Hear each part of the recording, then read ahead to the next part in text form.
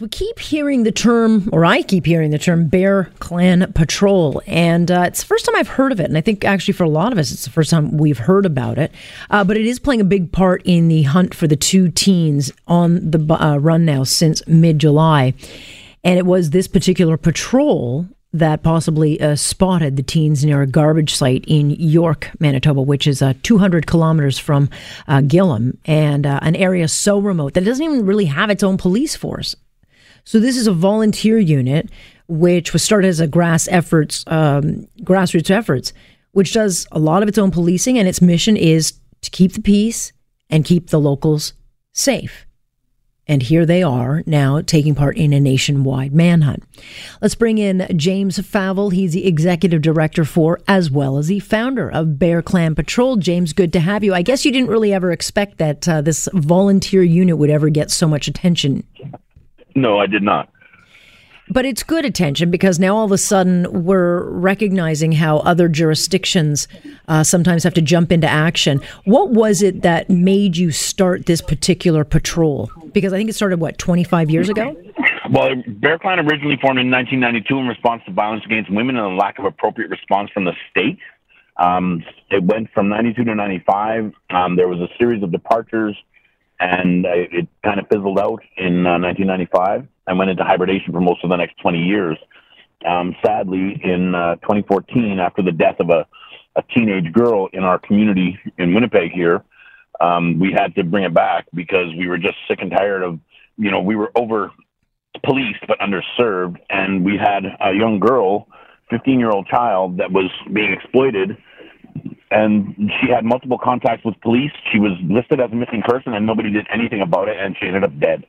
And so we decided in September of 2014 that it was time to take back the responsibility of caring for ourselves and our own community. And, I mean, the police can't be there to do everything, and so we decided we were going to, be proactive instead of reactive. Right. And so together as a community, you've pulled together for this particular patrol, and the areas you watch. What is the difficulty and the challenge for, let's say, a regular police force? What is the area that you patrol? Well, we covered the inner city of Winnipeg at this point. Winnipeg is unique in that it has the largest urban Indigenous population in North America and the fifth largest in the world. We have 95,000 members and growing rapidly, and we are concentrated largely in the inner city. Poverty, homelessness, addiction, exploitation, all of these things are there, and so we try to act as a resource for our community members to help, steer the young children away from that path, to help the people we come across that are suffering with addictions, try to advocate for people, struggling with homelessness and poverty, and it's about education and empowerment. Certainly. And in other jurisdictions, I'm not sure that this would work. I think police would look at it and say, well, this is, entrenching on our territory. But, you seem to have a working relationship that works in the area. And so, go ahead. We do. And we actually have 51 communities nationwide now that we patrol. And we actually have a patrol that's trying to start up in your area right now. And where would that be? We've got a woman who's in Toronto in one of the districts there that she's trying to start up a patrol. Okay, that's interesting. And so here you find yourselves kind of in the national spotlight helping the police in this particular area because a lot of First Nations people live here, but the area is very rugged. What are some of the challenges and what are you hearing from locals there? Well, the locals are on pins and needles. Everybody's kind of the high anxiety right now for sure. Nobody's living their normal lives right now. Everybody's kind of locked in their homes because they're worried about the presence of these two young men, and again, we didn't go up there to support the search. We didn't go up there to support the RCMP. We went up there to support the community.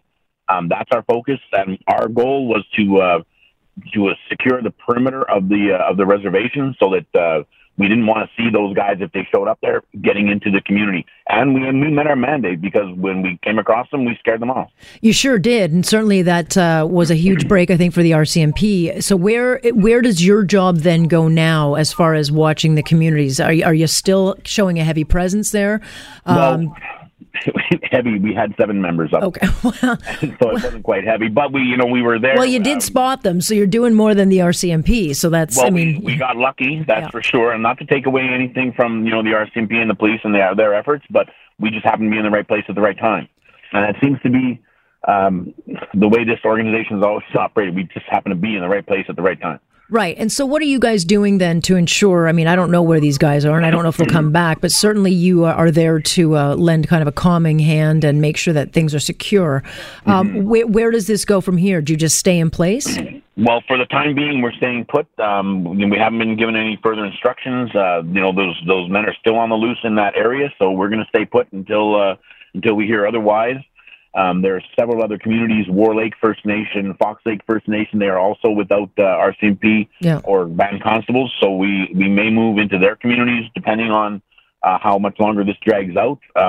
It's really upsetting that we had them, but we are non-confrontational, non-violent, so we don't go hands-on.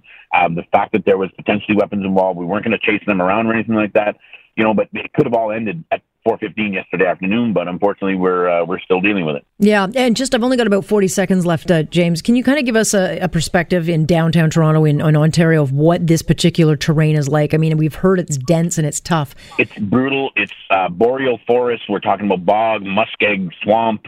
There's big bugs out there that'll eat them alive. There are wolves. There are bears. And it's really very inhospitable territory. I'm a winter road trucker myself, and I've been up in that region plenty, but only in the winter. And it's scary even in the wintertime. I mean, if you break down out there, you're on your own. Wow. And those two gentlemen are on their own right now.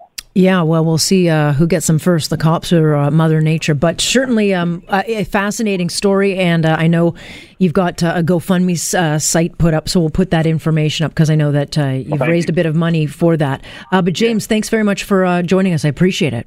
Thank you for having me. That is James Favell. He's the founder of this Bear Clan Patrol, and they've got this GoFundMe campaign that they've been running for a while, but because people are now just learning about them, people are contributing. So they had $34,000. Their goal is $100K. So if you want to go and help them, GoFundMe, support Bear Clan Patrol. They raised over $2,600 in just the last day. I love this. I think this is a great initiative. Clearly, they know what they're doing. And they've brought a lot of, I think, peace and calm to the area. So I thought that was a bit of a neat sidebar story to bring you.